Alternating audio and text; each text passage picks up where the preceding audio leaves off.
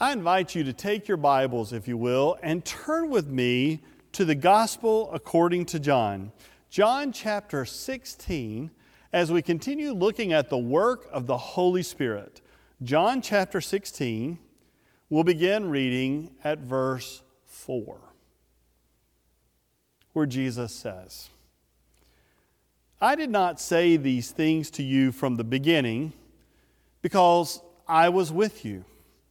But now I'm going to him who sent me. Yet none of you ask me, where are you going? But because I've said these things to you, sorrow has filled your hearts. Nevertheless, I tell you the truth. It is to your advantage that I go away. For if I do not go away, the advocate will not come to you. But if I go, I will send him to you. And when he comes, he will prove the world wrong about sin and righteousness and judgment. About sin, because they do not believe in me. About righteousness, because I'm going to the Father and you will see me no longer. About judgment, because the ruler of this world has been condemned. I still have many things to say to you, but you cannot bear them now. When the Spirit of truth comes, He will guide you into all the truth. For He will not speak on His own, but will speak whatever He hears, and He will declare to you the things that are to come. He will glorify me, because He will take what is mine and declare it to you. All that the Father has is mine, and for this reason I have said that He will take what is mine and declare it to you. Let us pray. Almighty God, we give you thanks for your holy word and for this privilege now of studying it together. And God, as I stand before these, your people, this, your God-breathed church, I pray that this would be your message and not my own. Through the name of Jesus the Christ, amen. Pentecost is one of my favorite holy days. Now, it's interesting that when we look at the four key events, most of us can name three of the four. Pentecost is the one where we struggle a little bit. I mean, we know Christmas. God comes in human form. We love the story of the baby in the manger. Good Friday, when Jesus dies on the cross for our sins and provides for us that amazing gift of salvation, justification, new birth. On Easter Sunday, we celebrate resurrection as Jesus rises from the grave, conquering both sin and death. And Pentecost, the outpouring of the Holy Spirit. Pentecost, the birth of the church. Pentecost, without Pentecost, we would not be having this worship service right now. Because this is the presence and the power of God in our lives and in the life of the church. Now, we sing a lot of songs about the Holy Spirit. Songs like, Holy Spirit, you are welcome here. Or, Sweet, sweet Spirit. Or, Spirit of the living God, fall afresh on me. There are so many songs that we sing, and yet, truthfully, the Holy Spirit of the Trinity and Pentecost, that high holy day, tends to get more of an honorable mention. Francis Chan, for example, in his book, Forgotten God, actually says the Holy Spirit kind of is that forgotten God. We're comfortable talking about God the Father. We're comfortable talking about God the Son. The Holy Spirit, that's where we wrestle a little bit.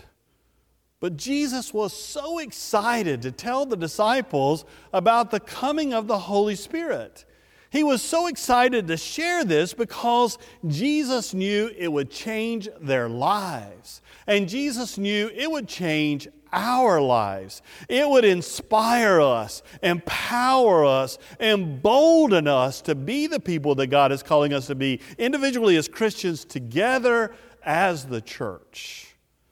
The Holy Spirit is so vital. That's why we call it the birth of the church at Pentecost, because that's when people like Peter, who earlier had denied Jesus, were willing to stand up and boldly proclaim Him. Jesus knew when you receive the Holy Spirit, it can change the world. And so Jesus was excited to share.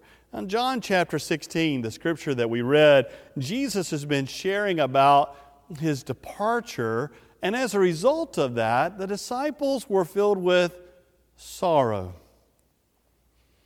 They were grieving. How can it be that you're going to leave us? And then Jesus says something really unusual that sets them back a little bit when he says to them, actually, it's to your advantage that I go away. Actually, Jesus said, it's a really good thing that I'm going to ascend into heaven. And the disciples are going, how can that be a good thing?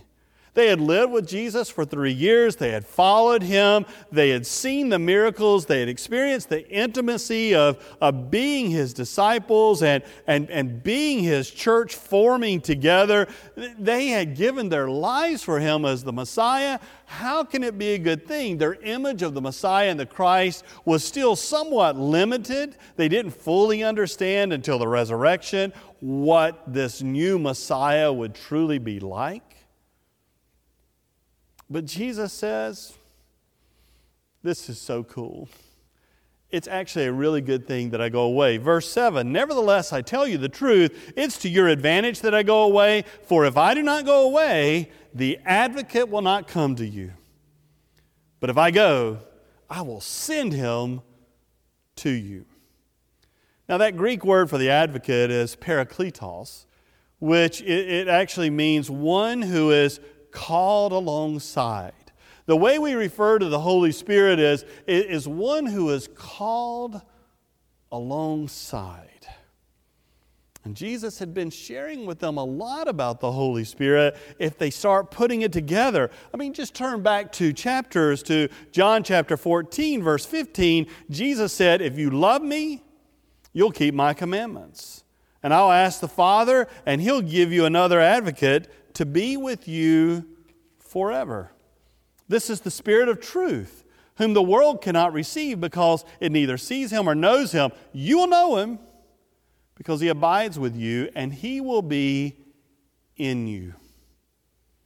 In John 14, verse 26, Jesus says, but the advocate, the Holy Spirit, whom the Father will send in my name, will teach you everything and remind you of all that I've said to you. And then turn over to chapter 15. Jesus says again, when the advocate comes, whom I will send to you from the Father, the Spirit of truth who comes from the Father, He will testify on my behalf.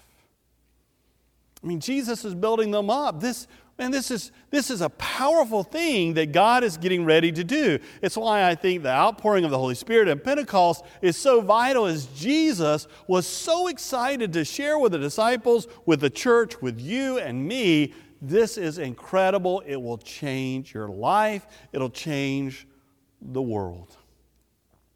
When you get to Acts chapter 1, as Luke tells the story, he says in verse 4 that Jesus said, while staying with them, He, meaning Jesus, ordered them not to leave Jerusalem, but to wait there for the promise of the Father. This, He said, is what you've heard from me. For John baptized with water, but you will be baptized with the Holy Spirit not many days from now. And skipping on down to chapter 1, verse 8 of Acts, Jesus says, but you will receive power when the Holy Spirit has come upon you, and you'll be my witnesses in Jerusalem and all Judea and Samaria and to the ends of the earth. I mean, think about this. The God who so loved the world that He would die for you is sharing with you and me and with the disciples and with the church. God has another amazing gift to share with you, to pour out with you. We've been looking at the Trinity over the last several weeks with God the Father, God the Son, now God the Holy Spirit, as the windows in this church remind us. God the Father, this all-powerful God who can create the world by simply saying the word, and yet a God who desires an intimate relationship with us and says, "You can call me Father." Jesus said, "Pray like this, our Father." A God who wanted to be in a relationship with you to the point that He takes on human form, comes in the person and work of God the Son, Jesus the Christ, lives among us to teach us of the kingdom, and then dies on a cross. God Himself gives His own life for you and for me, that we can be forgiven for our sins. But then Jesus says, but that is not all. It's almost like those commercials that you hear. But wait, there's more. Jesus says there's so much more. This is incredibly powerful that God will continue to give you through the presence of His Holy Spirit, His own presence and power in your life. The Holy Spirit. Now, why is it, do you think, that sometimes we're less comfortable thinking about the Holy Spirit than we are when we think about God the Father, God the Son? I mean, there are several reasons I can think of. I mean, one is that we like being in control. Now, I'm a type A personality. Most everybody that knows me know that. I like to have things all organized. And to some degree, you could argue, I like to be in control then of what's going on. Well, the problem with the Holy Spirit is we are not in control. When the Holy Spirit is poured out upon us, God is the one fully in control, controlling what's happening in our lives. I'm not always comfortable not being in control. It's one of the reasons why my children will tell you, my wife will tell you, that when we would go to Carowinds or Disney or anywhere else like that, you would see I was the one outside at the roller coaster holding all their stuff while they went and rode the roller coaster. Now, why is that? I mean, I know the odds of survival are incredible and it can be a lot of fun. It just bothers me that once they push the button and you're at the top of the hill, no one's driving. No one is in control. And if you wanted to stop, too bad. It doesn't stop until the end of the track. Well, maybe I want to stop before then. So I just don't like not being in control. And the outpouring of the Holy Spirit, we are not in control. That is God pouring upon us.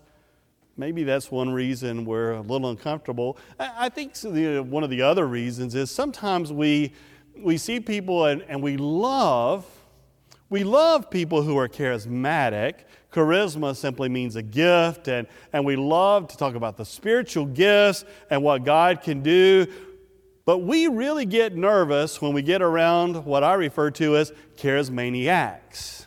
I mean, there's a difference between a charismatic, one who experiences the power and presence and the gifts of the Holy Spirit, and a charismaniac who just goes wild.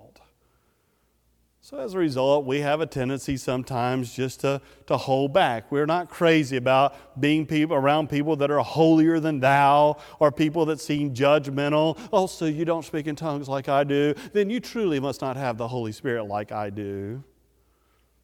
So we have a tendency sometimes just to pull away, which is so tragic. Jesus said this is an incredible gift. I think one of the reasons, too, we may struggle with the Holy Spirit is the Holy Spirit is that one person of the Trinity that can often get misused, abused, we can manipulate with the Holy Spirit, and we get really uncomfortable.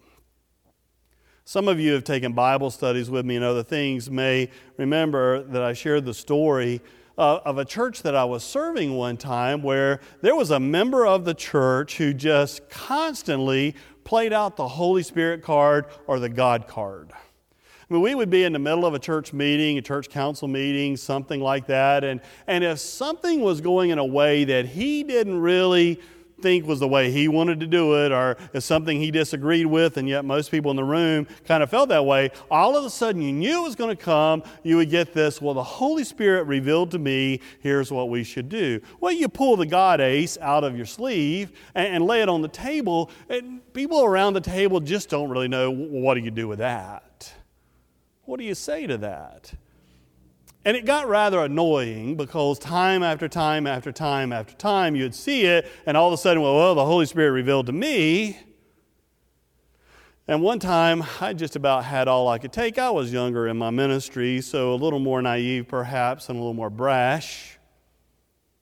But we're in the middle of a conversation. Everybody seems to be going in the same direction, but clearly a direction that this person didn't want to go. And all of a sudden, this person says, once again, well, God, the Holy Spirit revealed to me. And after he finished his sentence, I went, did you just say the Holy Spirit told you? And I repeated what he said. And he goes, yes. And I said, well, that's really odd. And he goes, why is that? And I said, well, the Holy Spirit just told me he didn't tell you any such thing. Well, I slid back and thought the lightning may come through, and you had that quick prayer, God, I hope you didn't really tell him that because I didn't want to mess it up. But we had a conversation later where I said, you always do that, and it's not fair to use the Holy Spirit and the God card to try to manipulate other people. I do believe that the Holy Spirit speaks to us and convicts us, but there comes a time too, is it then affirmed by the Holy Spirit among the rest of the church around the table? Otherwise, sometimes people have a tendency to use the God card or that Holy Spirit card to get their way. In most churches that I've served, you will hear on occasion or times will come up where someone just says, well, the Holy Spirit told me that I should be doing this, and all of a sudden it's a way to try to control other people and get your own will. I believe God does inspire and speak to us. Hear me clearly.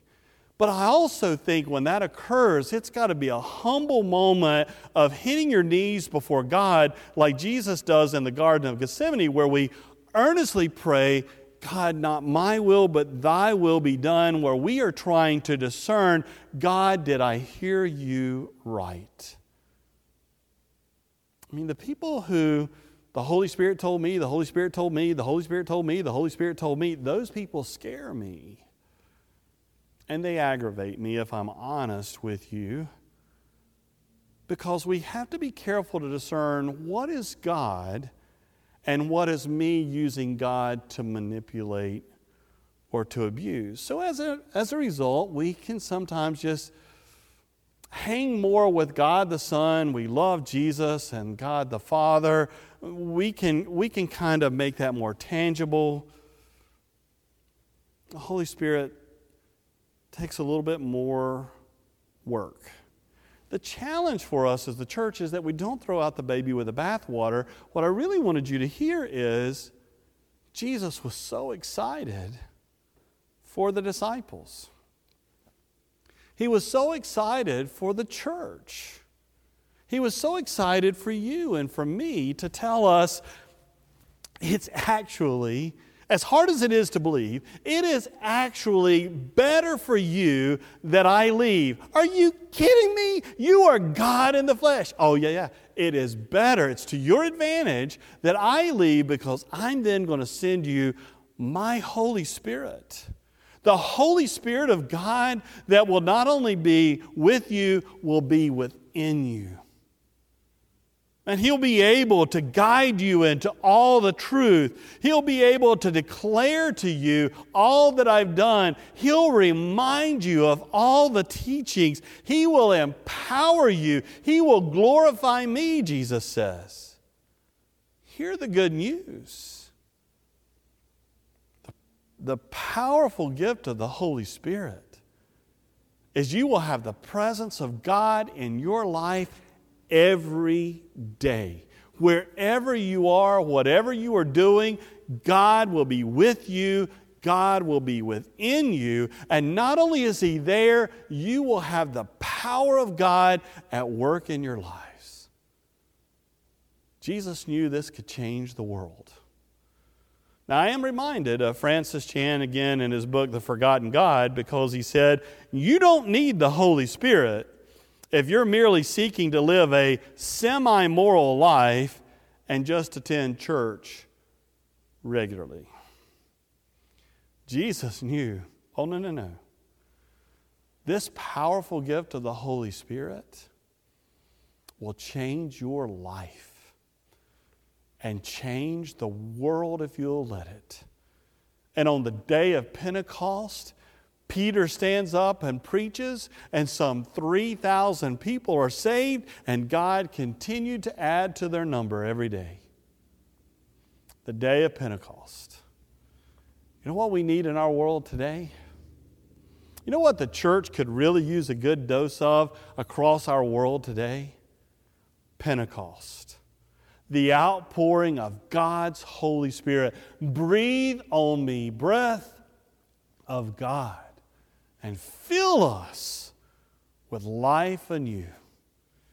Because Jesus knew, I've got a gift for you, and it will change your life. It's the gift of the Holy Spirit. Will you pray with me?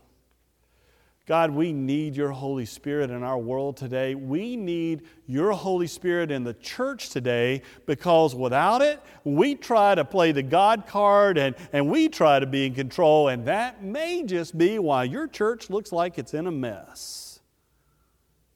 It's your church. We need your presence, your power. Pour out your Holy Spirit, we pray. And empower us then to be the people that you're calling us to be, individually as Christians, together as the church, that we may proclaim the good news of Jesus Christ and the world be transformed. Oh, Jesus was so excited to share with us this amazing gift that you were about to pour out upon us. And God, we pray that we will receive once again, right now, today, your Holy Spirit, your presence, your power, always in our lives. In the name of and on behalf of our Lord and Savior Jesus Christ, amen.